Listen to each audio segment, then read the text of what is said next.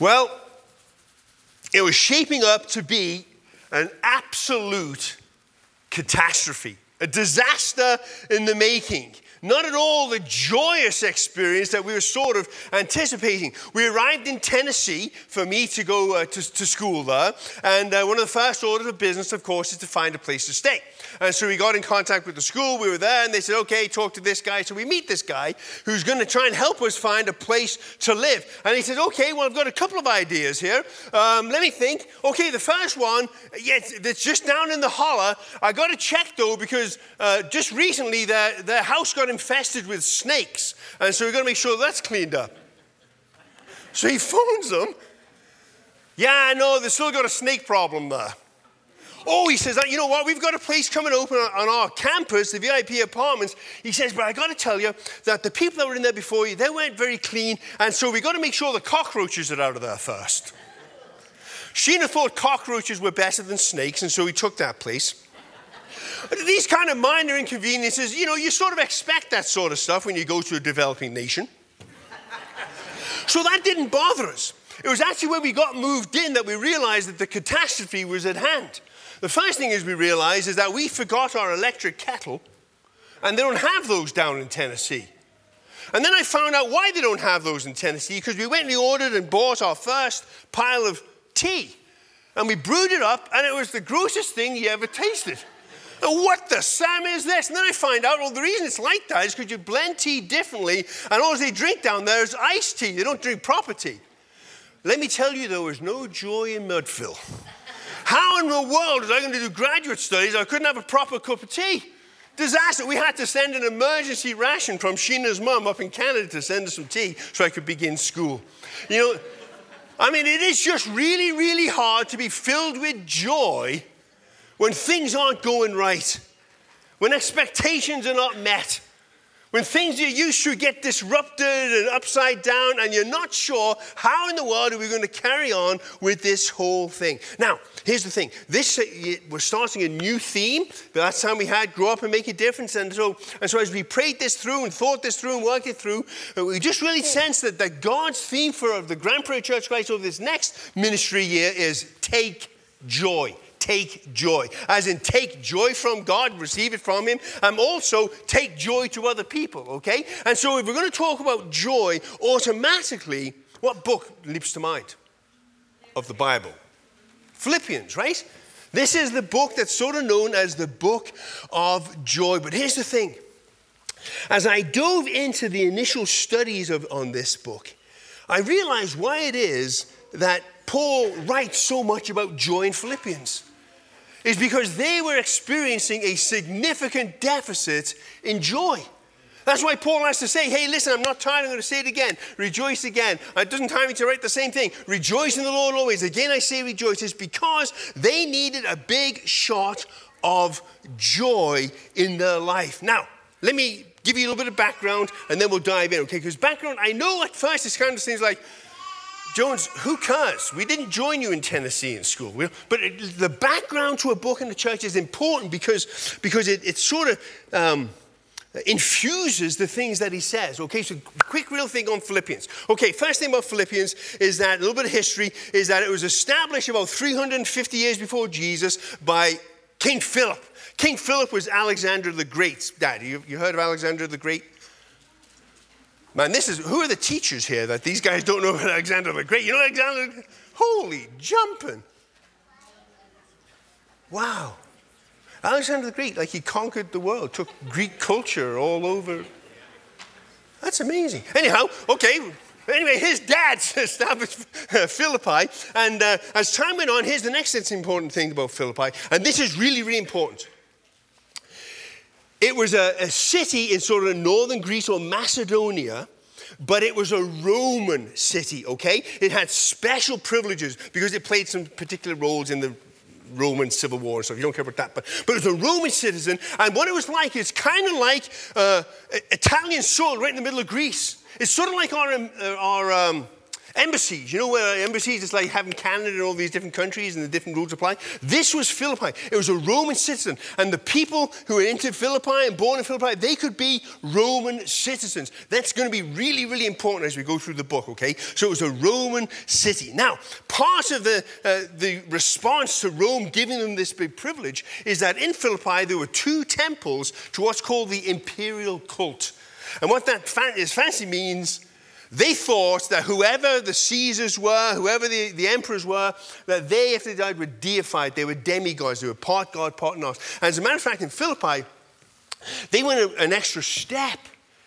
And it was not just the emperor, but his wife and his family. They also got to be seen as gods. Okay, so this is the religious background of Philippi, is that they worshipped the emperor as God. Okay, now, in Acts chapter 16, if you want to turn to that, we're not going to spend a whole lot of time, but if you ever want to dive into how the church in Philippi got started, it's all there in Acts chapter 15. What happened was Paul and Timothy and a few people, they got a vision to come on over to Macedonia. They went over there. They ran into a woman by the name of Lydia. And so this is the church that was established by Paul and Timothy and some women. And they began the church there. And then it didn't take Paul very long before he got into trouble. He's going around sharing the gospel, and he encounters this girl who was possessed by a demon. And this demon-possessed girl was earning money for her owner. She was a slave girl.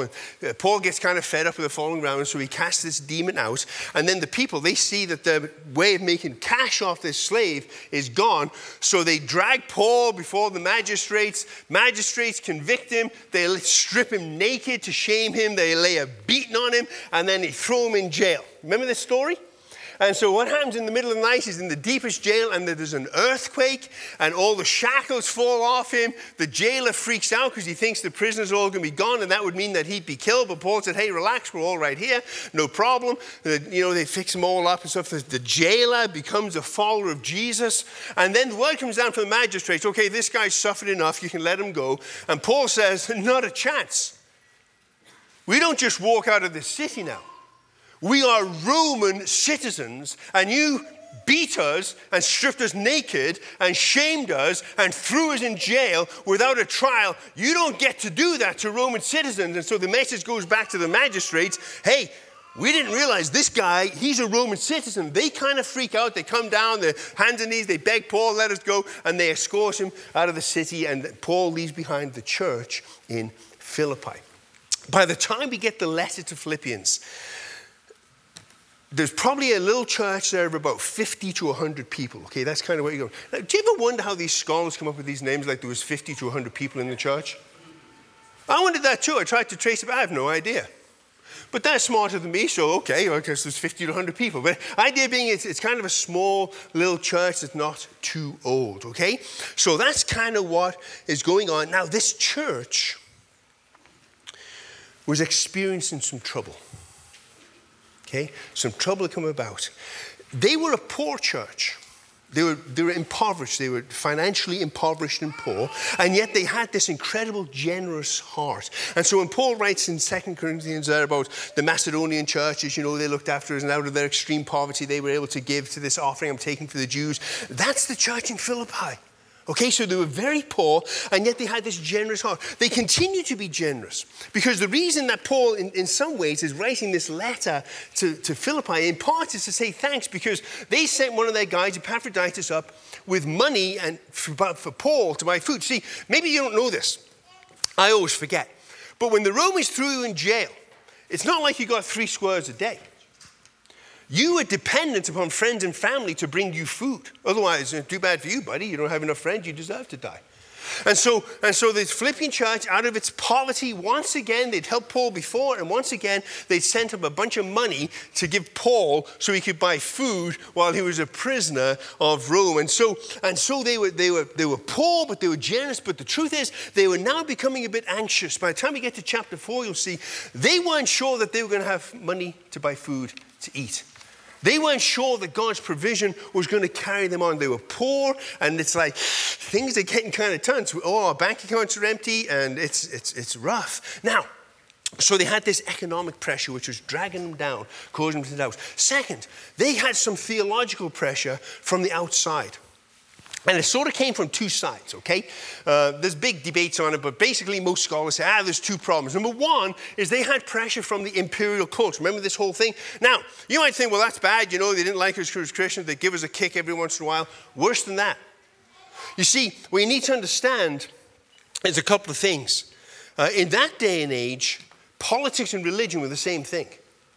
Okay, it was governed, they were wrapped in together. We kind of like the idea of separation of church and state, and that's not then, they're all together. And here's the deal.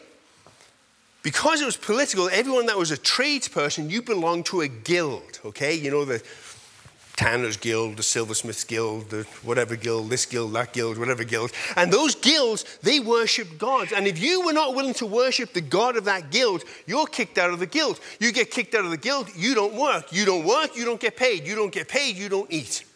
Okay? So on one side, they had this pressure from the imperial cult of, Caesar is God, we're going to worship him. Oh, you're not going to give you a pinch of salt. Okay, then forget it, you're fired. Okay? So they had that. On the other side, they had Judaizers, kind of like in Galatians that we talked about. And these were people that said, look, if you're going to follow God, you've got to obey the law. Primarily, you've got to get circumcised, for which people were understandably resistant. So you've got to obey. And so here's this little church. And so we're not sure if it was the pressure from the Jews or if they were followers of Jesus that said you have to keep the law. Not really sure. But they sort of had these two things going on. Now, what's interesting is that Paul, a lot of times you can really tell it's up front. This is the problem that this church is facing.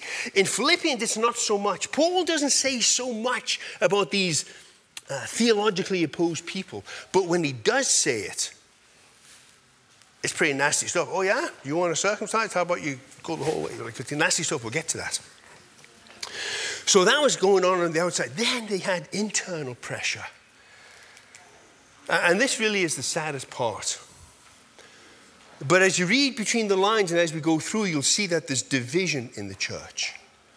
Somehow some prideful self-seeking had got into the church, even amongst the leaders of the church.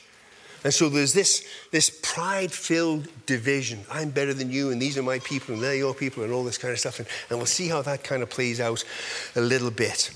And then, lastly, all of this pressure. Now they were worried about Paul. Because Paul was in prison when he wrote this. And he'd been in prison. And they weren't sure what was going to go on and what was happening. And in spite of Paul being faithful, in spite of Paul serving the gospel, in spite of Paul, people praying for Paul and so on, he was like facing death. He was in chains. And then on top of that, with this Epaphroditus that they sent with the money, he got so sick on the journey that they thought he was going to die. And Paul says, yeah, you're right. He got so sick, he almost died. But God was merciful to him. And so they're like, we're not sure this Jesus thing's working out. I mean, we've been faithful and we pray, and even the Apostle Paul, he prays and he's faithful and he's doing this thing, and Epaphroditus is taking this money, and every time we turn around, it's just kind of getting worse around here. What are you doing? What are you doing? Have you been in that spot ever? You know, I've been faithful, I prayed, you just do this and this. What are you doing? And the joy had leached out of this church.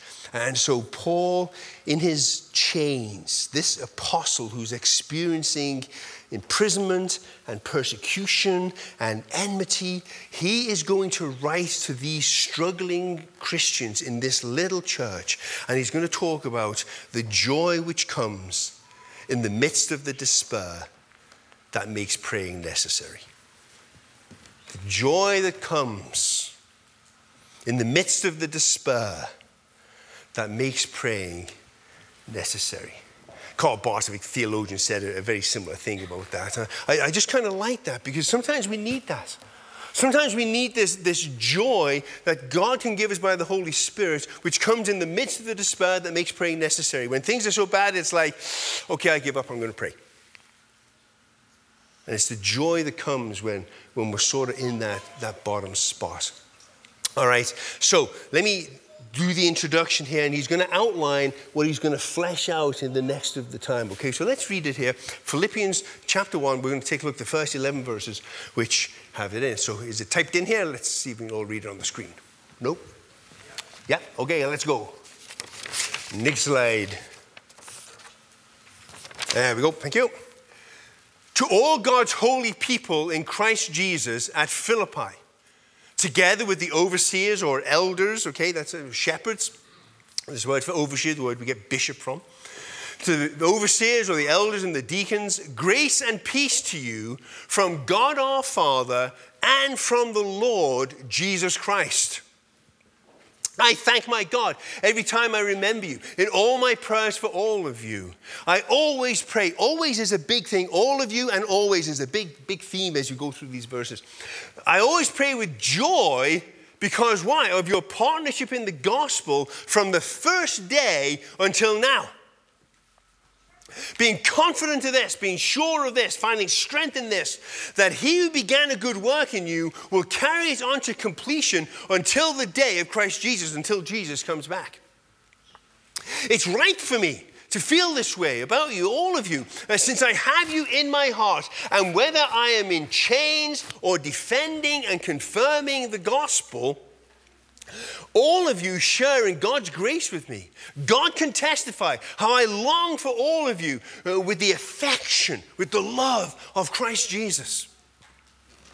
And this is my prayer, that your love may abound more and more in knowledge and depth of insight, so that you may be able to discern what is best and may be able and pure and blameless for the day of Christ, filled with the Holy Spirit of righteousness that comes through Jesus Christ to the glory of God. Now, buried in here, I think, are three secrets to finding this joy that comes in the midst of misery that drives us to prayer. And he's just going to sort of outline it, and then as we go through the next few months, we'll get fresh. He's going to three issues, three things in which joy can come in the midst of these struggles. We're going to talk about who we are, what we're doing, and what's happening to us. Who we are, what we're doing, what's happening to us. And Paul's going to outline for us, in the midst of stuff, if we can keep these things in our mind and our heart, it's going to enable joy to kind of come about. So let's begin with who we are. Well, the first thing that Paul says, and here's what you need to understand. We are all slaves of Christ Jesus. We're slaves of Christ Jesus. Now, we don't like the sound of that, but I'll tell you what, the Philippians would like it even less. Because they lived in a shame and honor culture with all of, patrons and everyone's a big pecking order and all of these things. And the slaves were the lowest of the low. And here they were, these Philippians who were so proud that they belonged to Philippi. They were so proud that they were Roman citizens, even as above all these other Greek and Macedonian people. They were so proud. And Paul says, listen, you've got this struggle of division within your body. You know why? It's because you've forgotten your identity. Because your identity is that you are a slave of Christ Jesus. That is your focus. Is not to be on yourselves, but it's to be on the master, not yourself. I mean, that's what a slave does, right? I mean, you don't get any rights, you don't get any opinions, you don't get whatever. All you care about and all that you're allowed to care for is what does the master say. And he says, you're a slave of Christ Jesus. But don't take it too hard, because if we get into chapter 2, there's that famous portion of scripture about Jesus, and Jesus is defined there as a slave. He took on in flesh, even man as a man, even as a slave. And we're going to be like him. You see, listen, you guys, listen. This is so important. One of the things that we forget that the Philippians have forgotten is that when we come to faith in Jesus, yes, he gives us eternal life. But here's the big issue. He transforms our identity. He transforms our identity. I can't, in this day and age where our identity is so questioned and so up in the air. I mean, there's so many different ways in which you can identify yourself as a person, right? You're a conservative, you're a liberal, you're a man, you're a woman, you're straight, you're gay, you're whatever all these things are. There's all kinds of ways in which, and what we need to understand is this. Listen, at the very core of everything else is our identity. And Paul's saying, you can just forget about everything else. about how, good this is, English, Canadian, whatever. Here's your identity, your core identity. You are a slave of Christ Jesus. And everything else that we do and everything else that we are comes out of our identity. So this question of who you are, someone said, who are you? I'll tell you who I am. I am a slave in Christ Jesus. I am a follower of Jesus. And out of that identity, that transfer, this transformation of identity. Matter of fact, some guys say the whole book of Philippians, really, it's all about transformation into joy. It's all about transformation of our identity. So the first thing is this identity, we are slaves. But of course, it's not always a lowly thing to be a slave, because in the Old Testament, the people who are called slaves are the followers of God. That's how Israel defined themselves, how the prophets defined themselves. It's kind of the same idea. And so it's sort of, in some ways, it's a bit of an honor thing to say that, yeah, we belong to God. I mean, if you're going to belong to somebody, who better to belong to than God?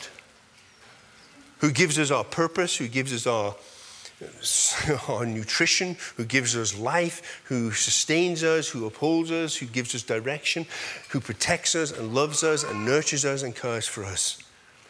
So we are slaves, but thankfully we are slaves of Jesus, the Savior.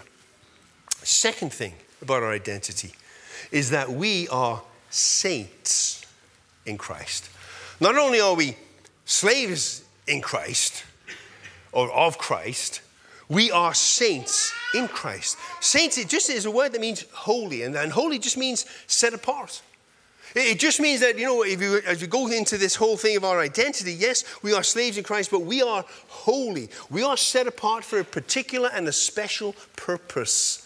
We're separated from all of the things that are opposed to God and given over to Him as we belong to Him, and our commitment and focus is in Him. And here's the thing. In this whole deal of being saints, holy ones in Christ, what Paul is getting across here is family. It's a bit tricky, but as we go through Philippians, there's this idea that it's Paul trying to say, listen, this division that's happening amongst you, it's not right because we are one family. It's a little bit technical. Even in because it all has to do somewhat with the form of the letter. Okay, so back in the ancient times when I was in elementary school, like in the 60s, we had to learn how to write different letters for different kinds of people. Do you still do that? Yeah, you still, here's a letter to a friend, and here's a letter to somebody you don't know, and here's a letter to you guys still teach that kind of stuff, right? And so, same thing in the Greek culture, the same deal. And you can identify what kind of relationship by the form of the letter. There's a bit of a debate, but in Philippians, they pretty much say, this is a letter, not just of friendship, but it's a letter that one family member would write to another. Because all of us are family in Christ. And we see that. Third thing about who we are, that we can find some joy in, it's a root of joy, is that we are recipients of God's grace and peace. Recipients of God's grace and peace. God forgives us. God loves us. God brings shalom. God begins to put in our life things back together the way that they should be as we follow Him and as He flows through us, through Jesus Christ. So that's kind of who we are. We're slaves. We're holy people. We are recipients of God's grace and peace. And in those things, if we can get those things straight, and if we can keep in mind those things, then even in the midst of trial and difficulties in our personal lives, we can come back to a sense of joy, because those things God are doing and bringing about and saying, this is who you are, in spite of what anybody else may say, in spite of how other people may treat you, this is who you are. All right, second thing, what are we doing? Paul's idea is, listen, if you get an idea not only of who we are, but you get straight what it is that we're doing, you can find joy in difficulty. That's how I'm finding joy in the midst of prison, says Paul. We can pray with thanks. Why? He says, because of your partnership in the gospel. Your partnership or your fellowship in the gospel. The way in which they'd done that is that they'd given Paul money. Frankly, I mean, that's how they participated in Paul's ministry. They supplied him with the cash that he needed to get it done. That kept him alive and kept the kingdom work going. You see, what Paul's saying is that, listen, there's joy. When we understand that we're slaves of Christ, and when we see that our purpose is God's purpose, when we see the kingdom of God advance, even if it advances in difficult times, we can find joy in the midst of that because it is moving forward. We can have a joyful response even to hardship, says Paul, because we see God's work being done. And next week we're going to see how he talks about that being in prison. And then he says, not only that, but here's what we're doing. Verse 7. Verse 7. It's right for me to feel this way about all of you, since I have you in my heart, whether I'm in change or defend and confirm the gospel. All of you share in God's grace with me. Now, here's the trick. He's using grace in a different way. Before, when grace and peace to you, that's kind of the general grace of salvation and being a part of the family. In verse 7, he's talking about your call to ministry is a grace from God. It's a grace. It's a grace from God that he has gifted you to carry out particular ministries in the kingdom of God.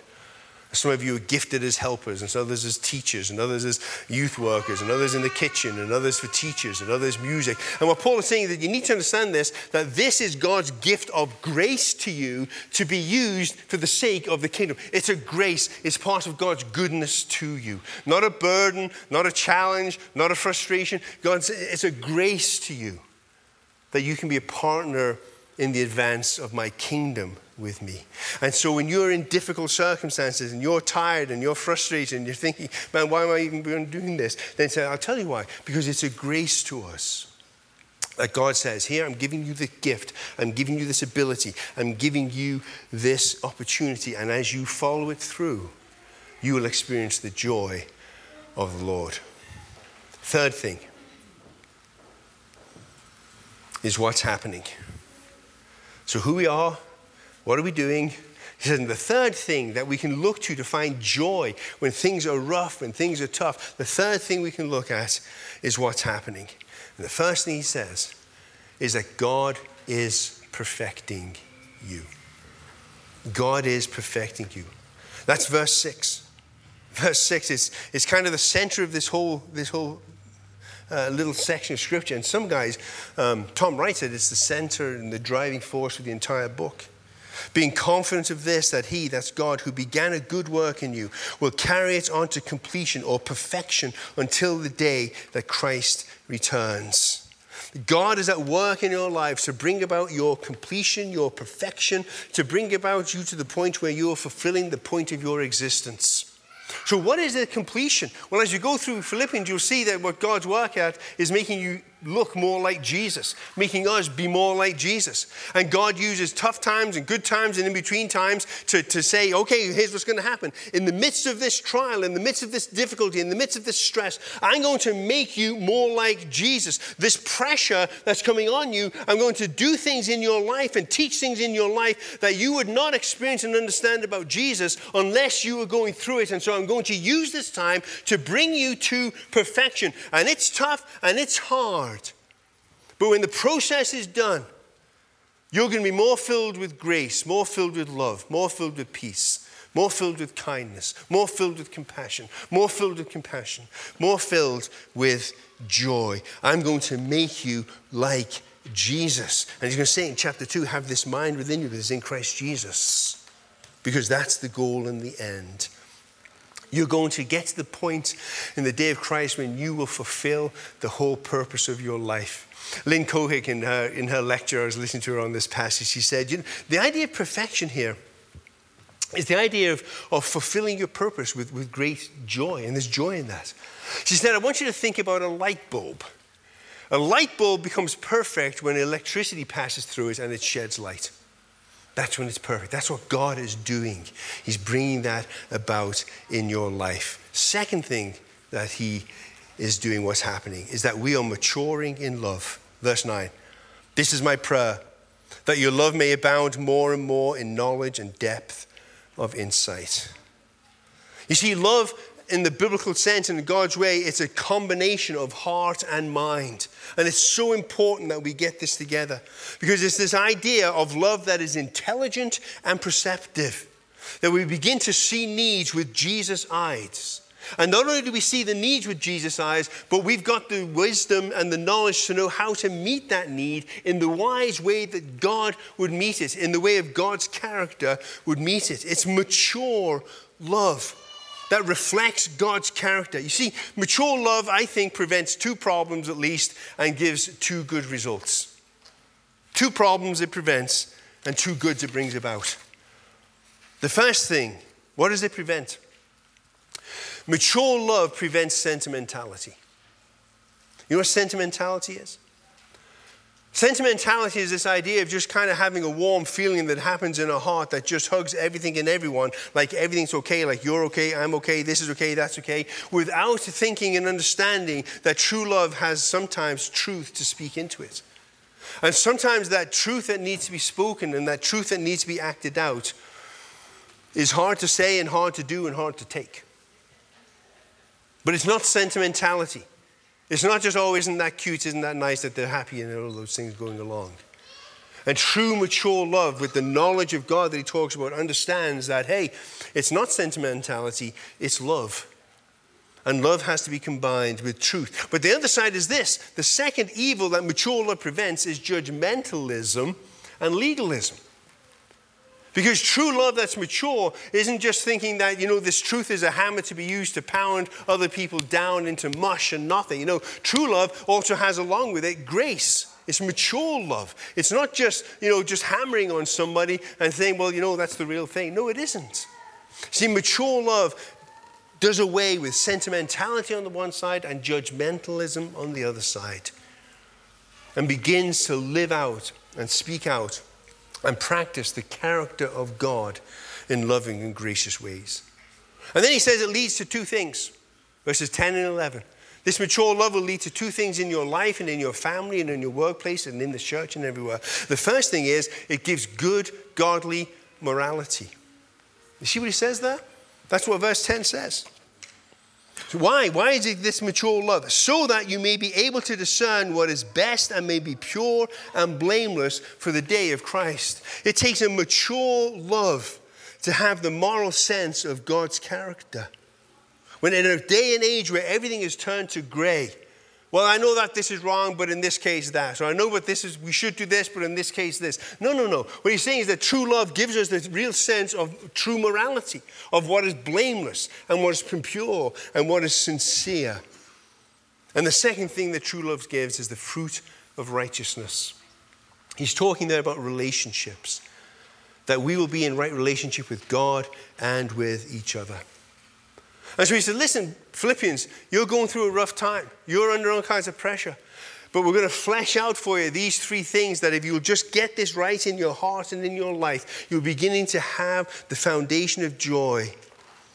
If you will understand who it is that we are. And if you will understand that you are being matured into that person, then the third thing is going to happen with true love. God will be praised and glorified in your life because of your joy and in the lives of other people. There's so many joy stealers in life, aren't there? Economic pressure. Here come the interest rates and our variable mortgages.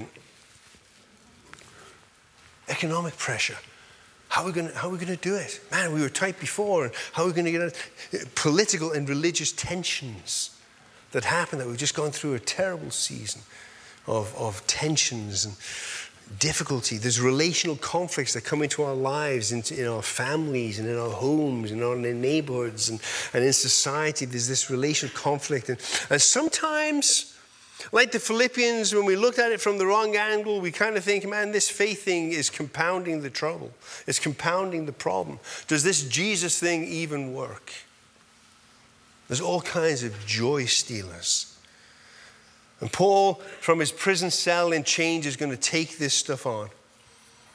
And he's going to say, listen, you need to rejoice in the Lord always. Again, I say rejoice. And here's how it is that you're going to be rejoicing. because you're going to be transformed in who you are, and you're going to see things in a different way. And from that, you'll have the joy that comes from the despair that drives us to prayer. So this week, this is just kind of the outline. He's going to flesh all this stuff out. But as you think about joy, and as you find circumstances in which you think, boy, I'm kind of losing my joy in this, just think for a few minutes and pray through a little bit. Who am I? Really, who am I? What's the core of my being? I define myself as this and this and this and this and this and this and this, but now, I'm getting divorced, or I lost my job, or all of these different things that we find our identity in. It feels like our joy is ebbing away. Who am I? That nobody can take away because it's true of me in Christ. And what am I doing? Really and truly, what is the ultimate purpose that God put me on earth to do? And how is this circumstance that I'm involved in now, how can that be used to advance what I'm really here to do, give glory to God and advance the kingdom? And what's happening? How is God going to use this time of trial and difficulty and heartache and questioning?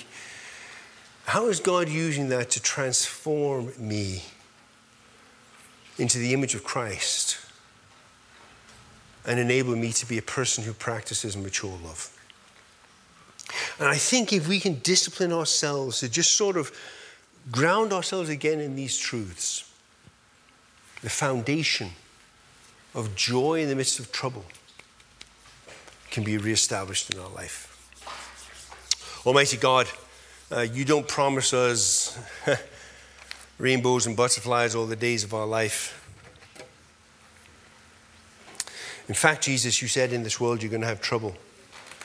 But be of good cheer, be of a sense of joy, because I've overcome the world. And Lord, what we have the ability to do in you is to look past the circumstances and look to the ultimate, to look to you. And in you, remember who we are. Remember what we committed our ultimate purpose to be when we said yes to you, Jesus. And to remember that you are at work. And we can be confident in this. We can be sure in this. We can count on the reality that the good work you began in us of transforming us into the image of Christ, that good work will be brought to completion. And in that we find great joy. We pray through Christ. Amen.